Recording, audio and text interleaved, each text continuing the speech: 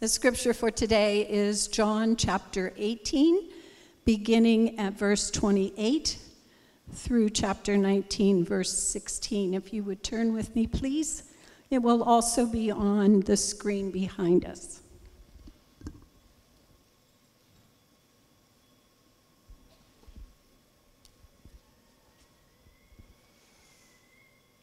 Then they led Jesus from the house of Caiaphas to the governor's headquarters.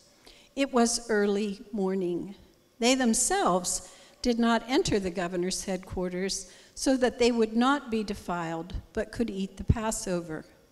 So Pilate went outside to them and said, "What accusation do you bring against this man?" They answered him, "If this man were not doing evil, we would not have delivered him over to you." Pilate said to them, "Take him yourselves and judge him by your own law."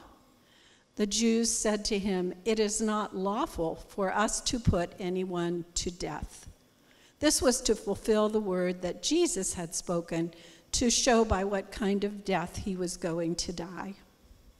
So Pilate entered his headquarters again and called Jesus and said to him, "Are you the king of the Jews?" Jesus answered, "Do you say this of your own accord, or did others say it to you about me?" Pilate answered, "Am I a Jew? Your own nation and the chief priests have delivered you over to me. What have you done?" Jesus answered, "My kingdom is not of this world. If my kingdom were of this world, my servants would have been fighting that I might not be delivered over to the Jews. But my kingdom is not from the world." Then Pilate said to him, "So you are a king?" Jesus answered, "You say that I am a king. For this purpose I was born, and for this purpose I have come into the world, to bear witness to the truth. Everyone who is of the truth listens to my voice." Pilate said to him, "What is truth?" After he had said this, he went back outside to the Jews and told them, "I find no guilt in him, but you have a custom that I should release one man for you at the Passover. So do you want me to release to you the king of the Jews?" They cried out again, "Not this man, but Barabbas." Now Barabbas was a robber. Then Pilate took Jesus and flogged him. And the soldiers twisted together a crown of thorns and put it on his head and arrayed him in a purple robe. They came up to him saying, "Hail, King of the Jews," and struck him with their hands. Pilate went out again and said to them, "See, I am bringing out to you that you may know that I find no guilt in him." So Jesus came out, wearing the crown of thorns and the purple robe. Pilate said to them, "Behold the man." When the chief priests and the officers saw him, they cried out, "Crucify him! Crucify him!" Pilate said to them, "Take him yourselves and crucify him, for I find no guilt in him." The Jews answered him, "We have a law, and according to that law, he ought to die because he has made himself the Son of God." When Pilate heard this statement, he was even more afraid. He entered his headquarters again and said to Jesus, "Where are you from?" But Jesus gave him no answer. So Pilate said to him, "You will not speak to me? Do you not know that I have authority to release you and authority to crucify you?" Jesus answered him, "You would have no authority over me at all unless it had been given you from above. Therefore, he who delivered me over to you has the greater sin." From then on, Pilate sought to release him, but the Jews cried out, "If you release this man, you are not Caesar's friend. Everyone who makes himself a king opposes Caesar." So when Pilate heard these words, he brought Jesus out and sat down on the judgment seat at a place called the Stone Pavement, and in Aramaic, Gabbatha. Now it was the day of preparation of the Passover. It was about the 6th hour. He said to the Jews, "Behold your king." They cried out, "Away with him! Away with him! Crucify him!" Pilate said to them, "Shall I crucify your king?" The chief priests answered, "We have no king but Caesar." So he delivered him over to them to be crucified. So they took Jesus.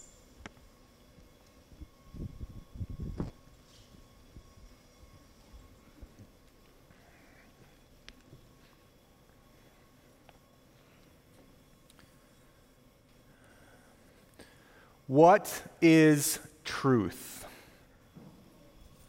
The phrase or the question of Pontius Pilate rings throughout the centuries.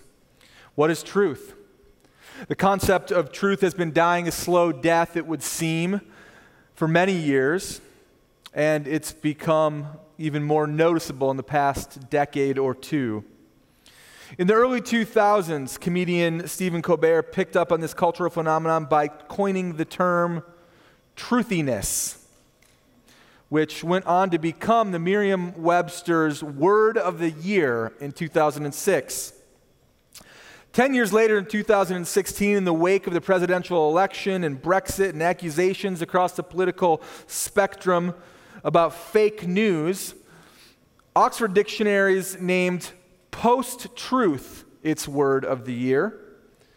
And shortly thereafter, commenting on the presidential inauguration of Donald Trump, Kellyanne Conway, his advisor, famously spoke about alternative facts. In response, Time magazine blazoned the question, "Is truth dead?" of the cover of its magazine on April 3rd, 2017. Then in 2018, former New York Mayor Rudy Giuliani claimed truth isn't truth during an interview with NBC's Chuck Todd. And of course, let's not forget about Bill Clinton splitting hairs over the definition of sexual relations and existentially pondering the attorney's definition of what is back in 1998. Truthiness has cut both ways across the aisle in a post-truth age. And so the question, what is truth? The question that rings through the centuries, that in many corners dominates our time, but it is not a new question. On the day that Jesus was condemned to die, that question pierced through the events and interactions.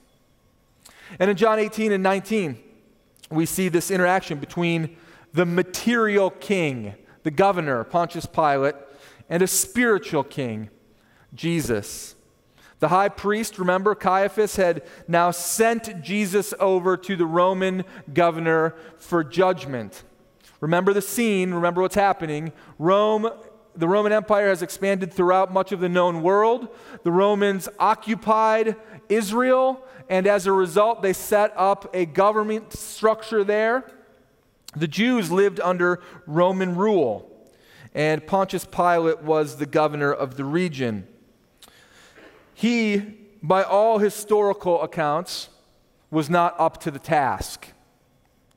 The role required a delicate balance of leadership, political savvy, and the right types of force and pressure.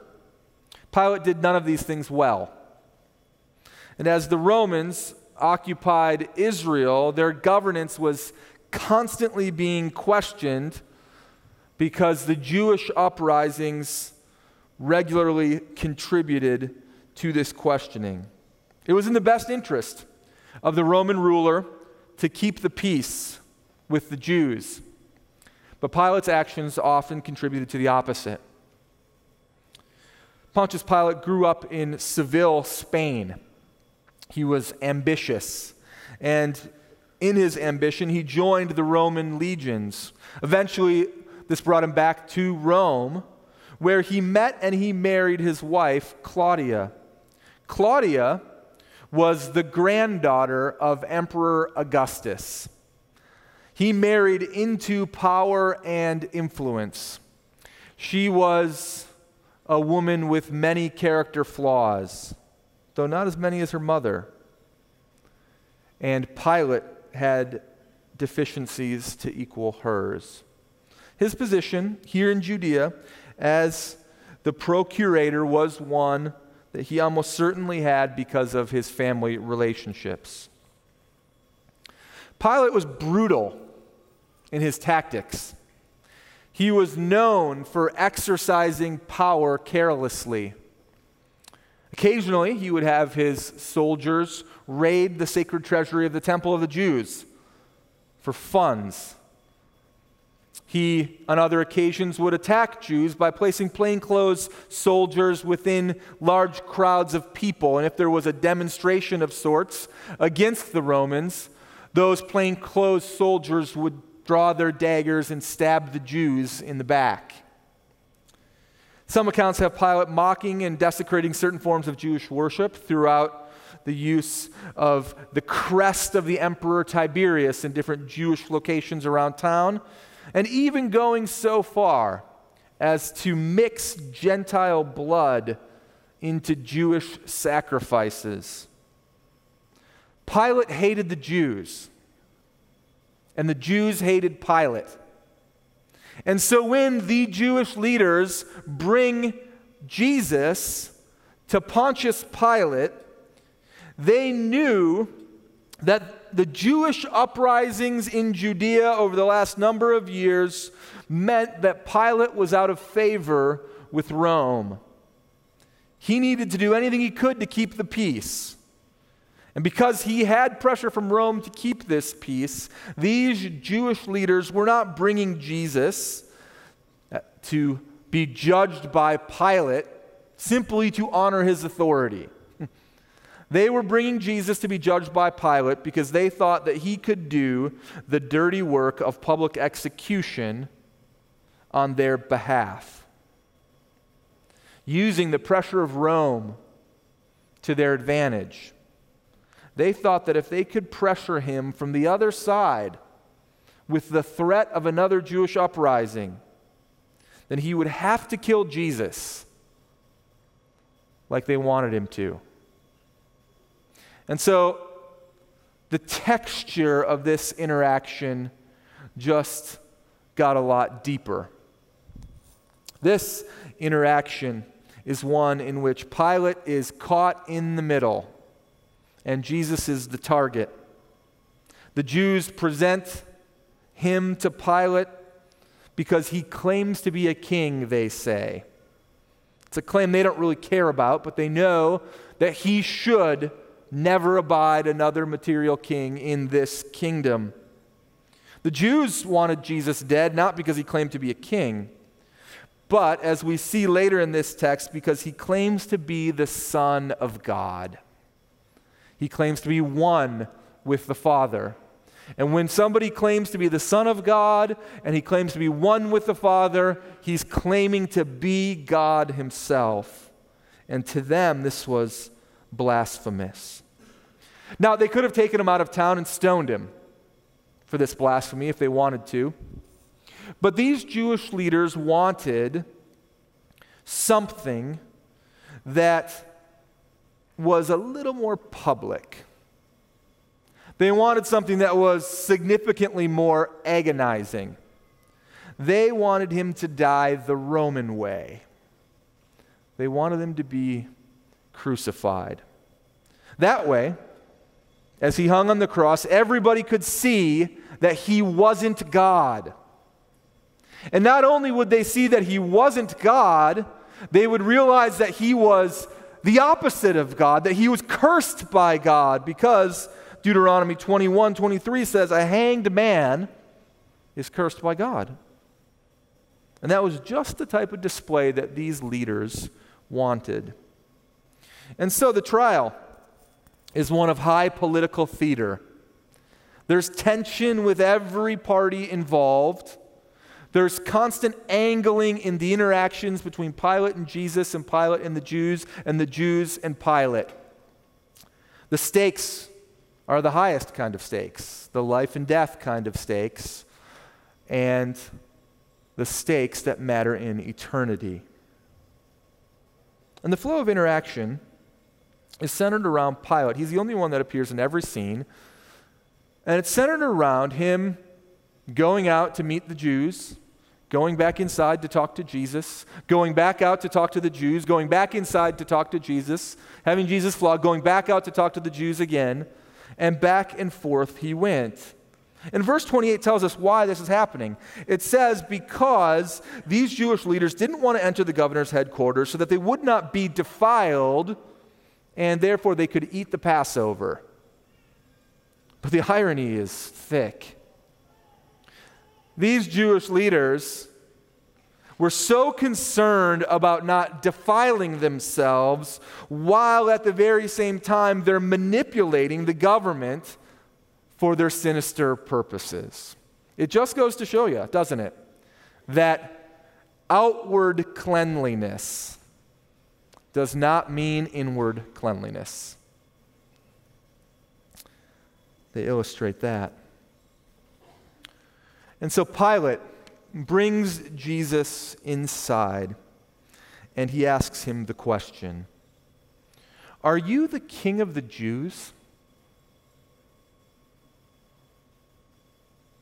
And Jesus, in only a way that Jesus can do, immediately turns the table on Pontius Pilate.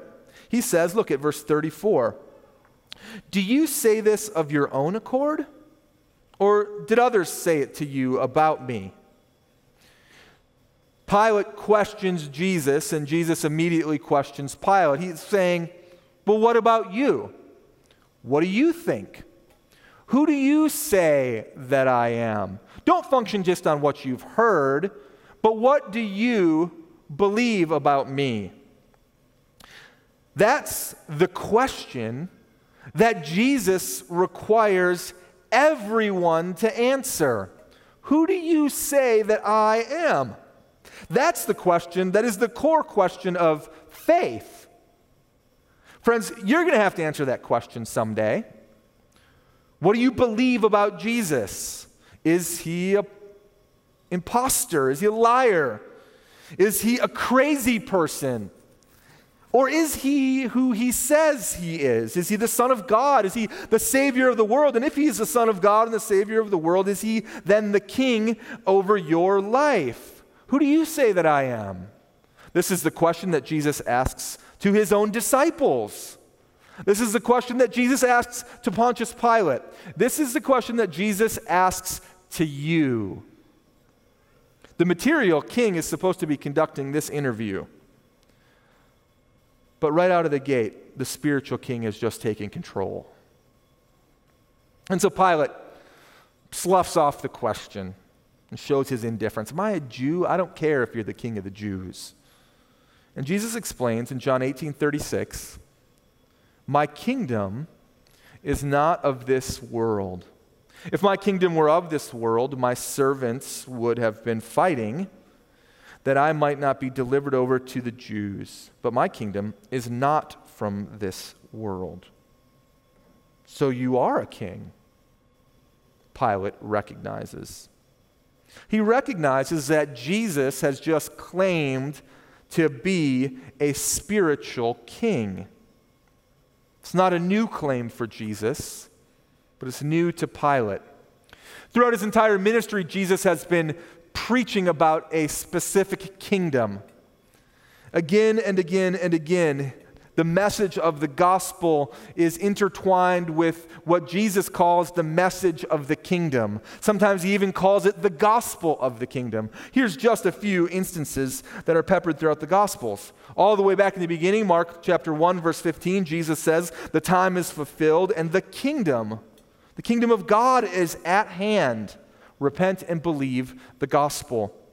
Luke 4:43, he said to them, "I must preach the good news of the kingdom of God to the other towns as well, for I was sent for this purpose."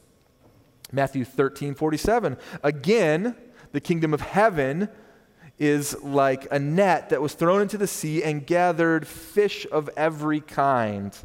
And Matthew 18:3. Truly I say to you, unless you turn and become like children, you will never enter the kingdom of heaven. Mark 9:1. Jesus said to them, truly I say to you, there are some who are standing here that will not taste death until they see the kingdom of God after it has come with power. And Luke 8:1, soon after they went through the cities and the villages, proclaiming and bringing the good news of the kingdom. Matthew 6:33, seek first the kingdom of God and his righteousness, and all these things will be added unto you. And Luke 17:21, behold, the kingdom of God is in the midst of you.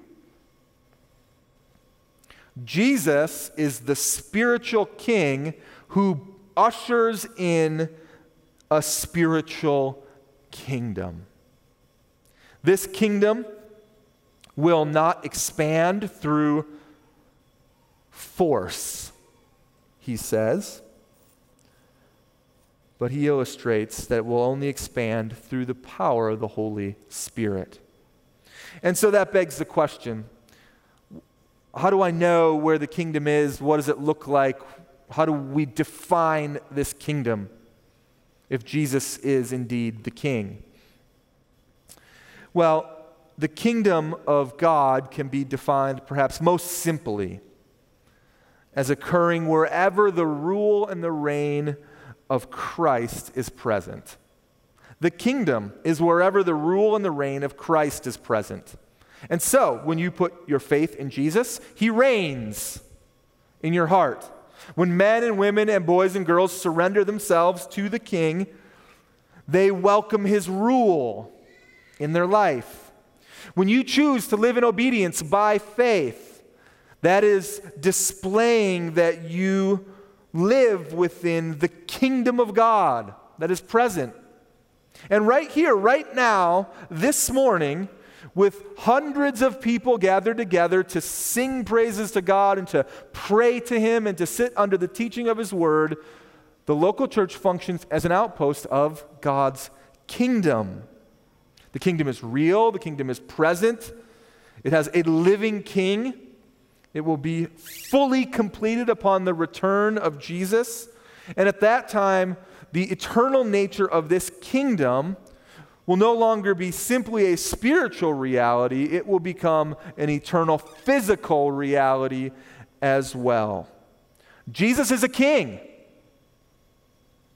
And he lets Pilate know that this spiritual kingdom is real. And at the very same time, it's not a threat to the physical kingdom of the Romans. And so Pilate responds to him. Look at verses 37 and 38. He says, "So you are a king?" And Jesus answered, "You say that I am a king. For this purpose I was born, and for this purpose I have come into the world, to bear witness to the truth. Everyone who is of the truth listens to my voice." And Pilate said to him, "What is truth?" And after he said this, he went back outside to the Jews and told them, "I find no guilt in him." What is truth? It's the fundamental question. Jesus functions not only as the king, but he displays himself as a witness as well. What is truth? What is the truth that Jesus is the witness to? That's the question that helps us to think about a paradigm for reality, for the life that you live. That's the controversial question that people wrestle with for ages, and that's the question for today. A 12-year-old boy was a key witness in a crucial lawsuit, and one of the lawyers had put him through a rigorous cross-examination, but he had not been able to shake his clear and undamaging testimony. And so in a stern voice, the attorney, frustrated, looked at the boy, said, "Your father has been telling you how to testify, hasn't he?" "Yes," said the boy. "Now," the lawyer said with smug satisfaction, "just tell us all what your father has told you to say." "Well," the boy replied, "Father told me that the lawyers may try to tangle me. But if I would just be careful and tell the truth, I could say the same thing every time." Some of us go through life and we function as if our feelings are the things that define our truth. How I feel indicates what is true. John Piper said, "My feelings are not God. God is God. My feelings do not define truth. God's word defines truth.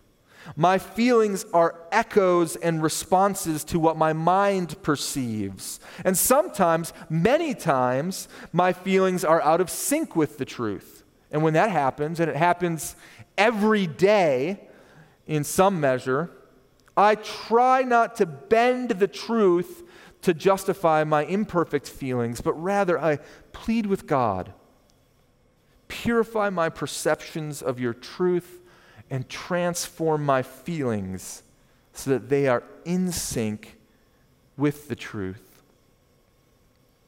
Others of us have a hard time trying to figure out how truth relates to reality, events that actually happen, and where faith fits in the middle of that. Michael Horton writes, anxiously anticipating the quite premature delivery of our triplets, "I will never forget the moment that the doctor looked at me and announced, 'They're alive. They're all alive.' That was not a foregone conclusion, at least for one of them. And until that report, my wife and I were in suspense.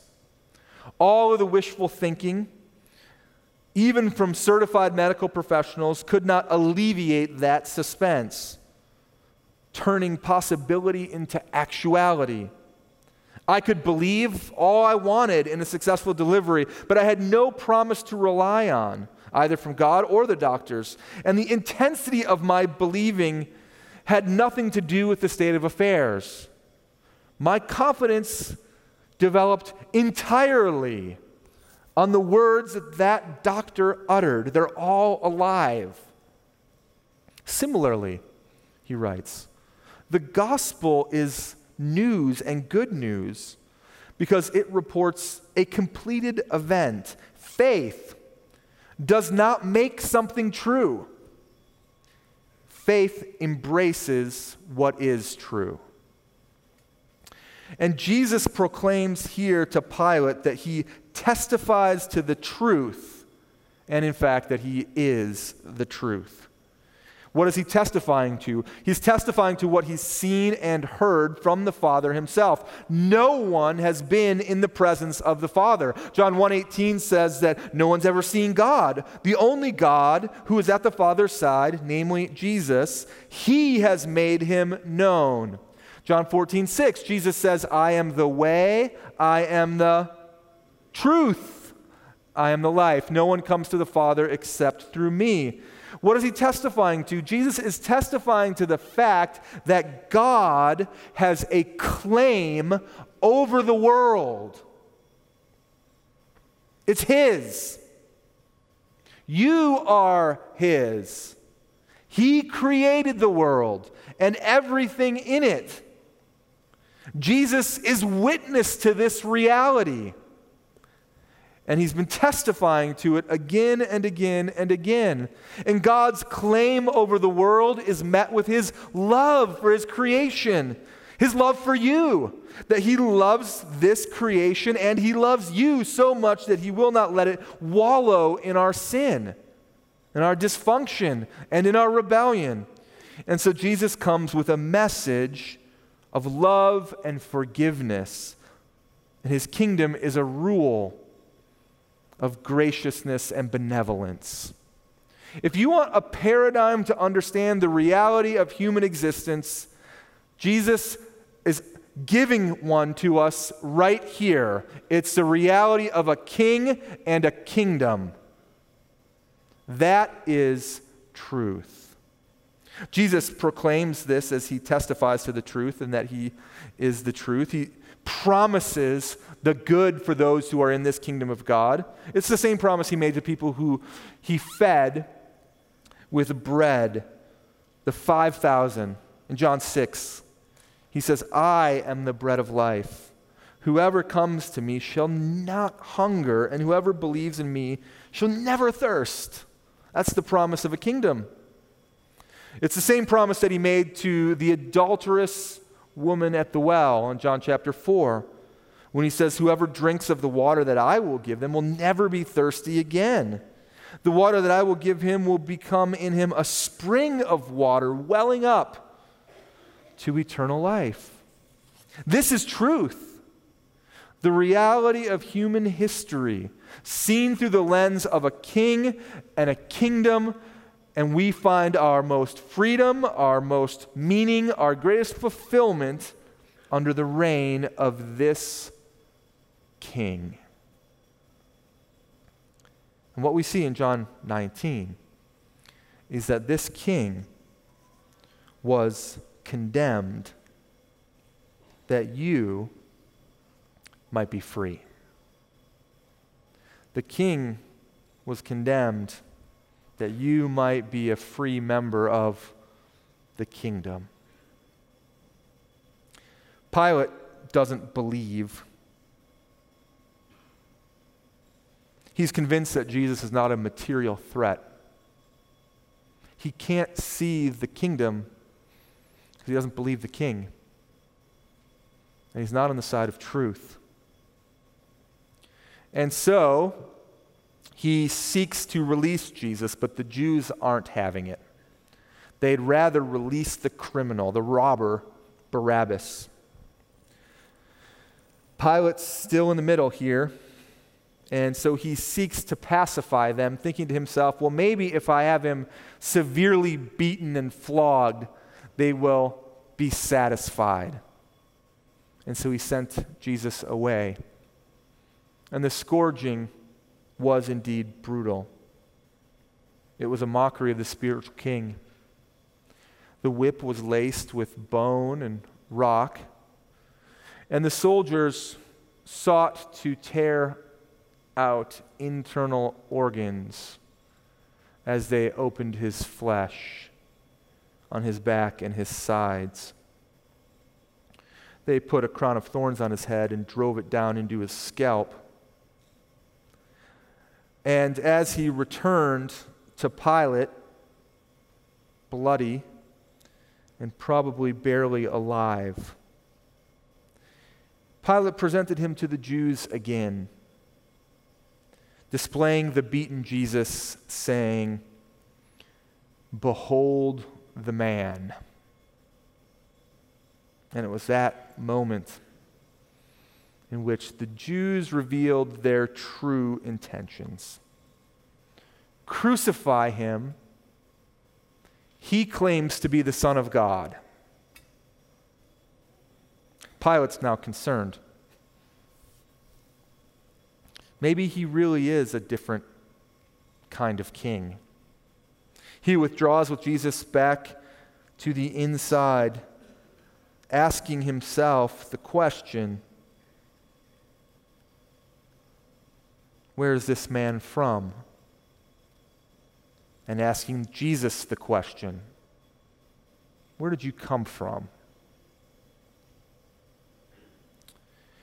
Matthew 27:19 tells us that as Pilate takes Jesus back outside, he receives word from his wife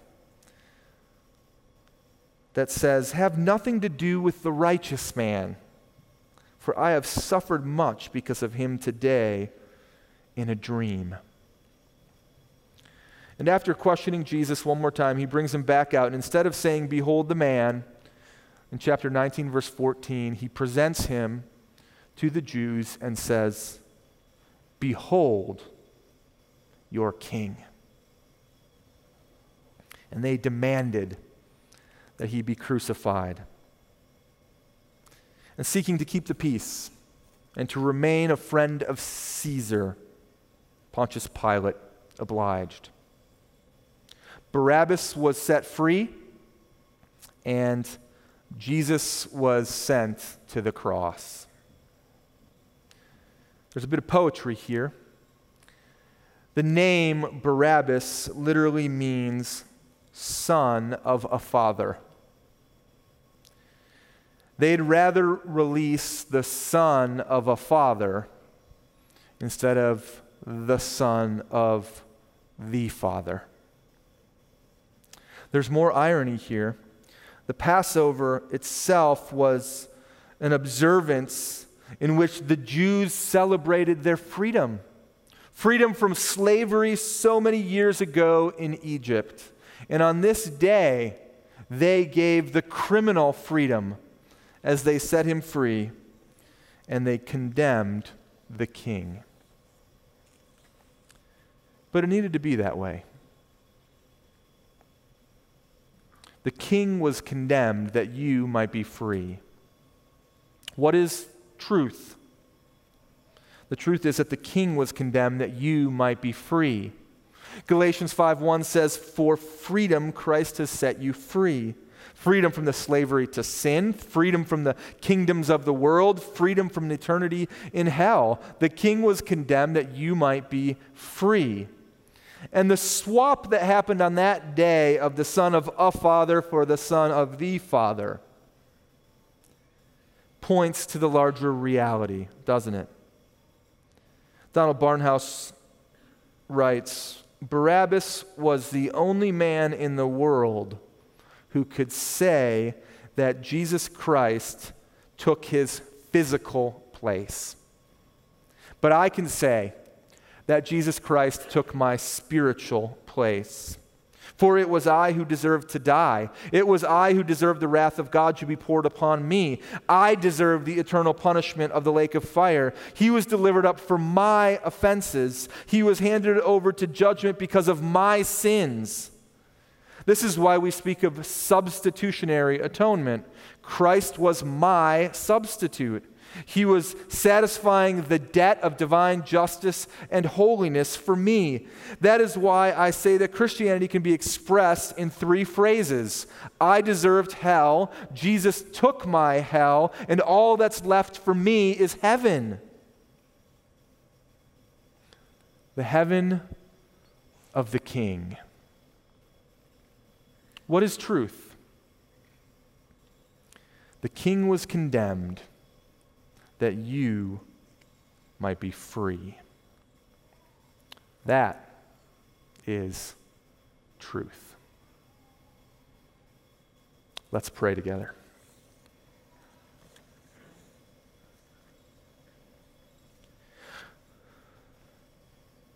Heavenly Father, as we enter Holy Week and we consider the glory and the love of our Lord Jesus that is displayed in sacrifice, we pray today that you would magnify him in our hearts and our minds as we consider him. We pray that you would cause within us a deep stirring and self-reflection of our need for this King and Savior. And that you would continue to foster a deep-seated and long-lasting desire to follow this King for all of our days. It is in his great and mighty name that we pray, the name of Jesus. Amen.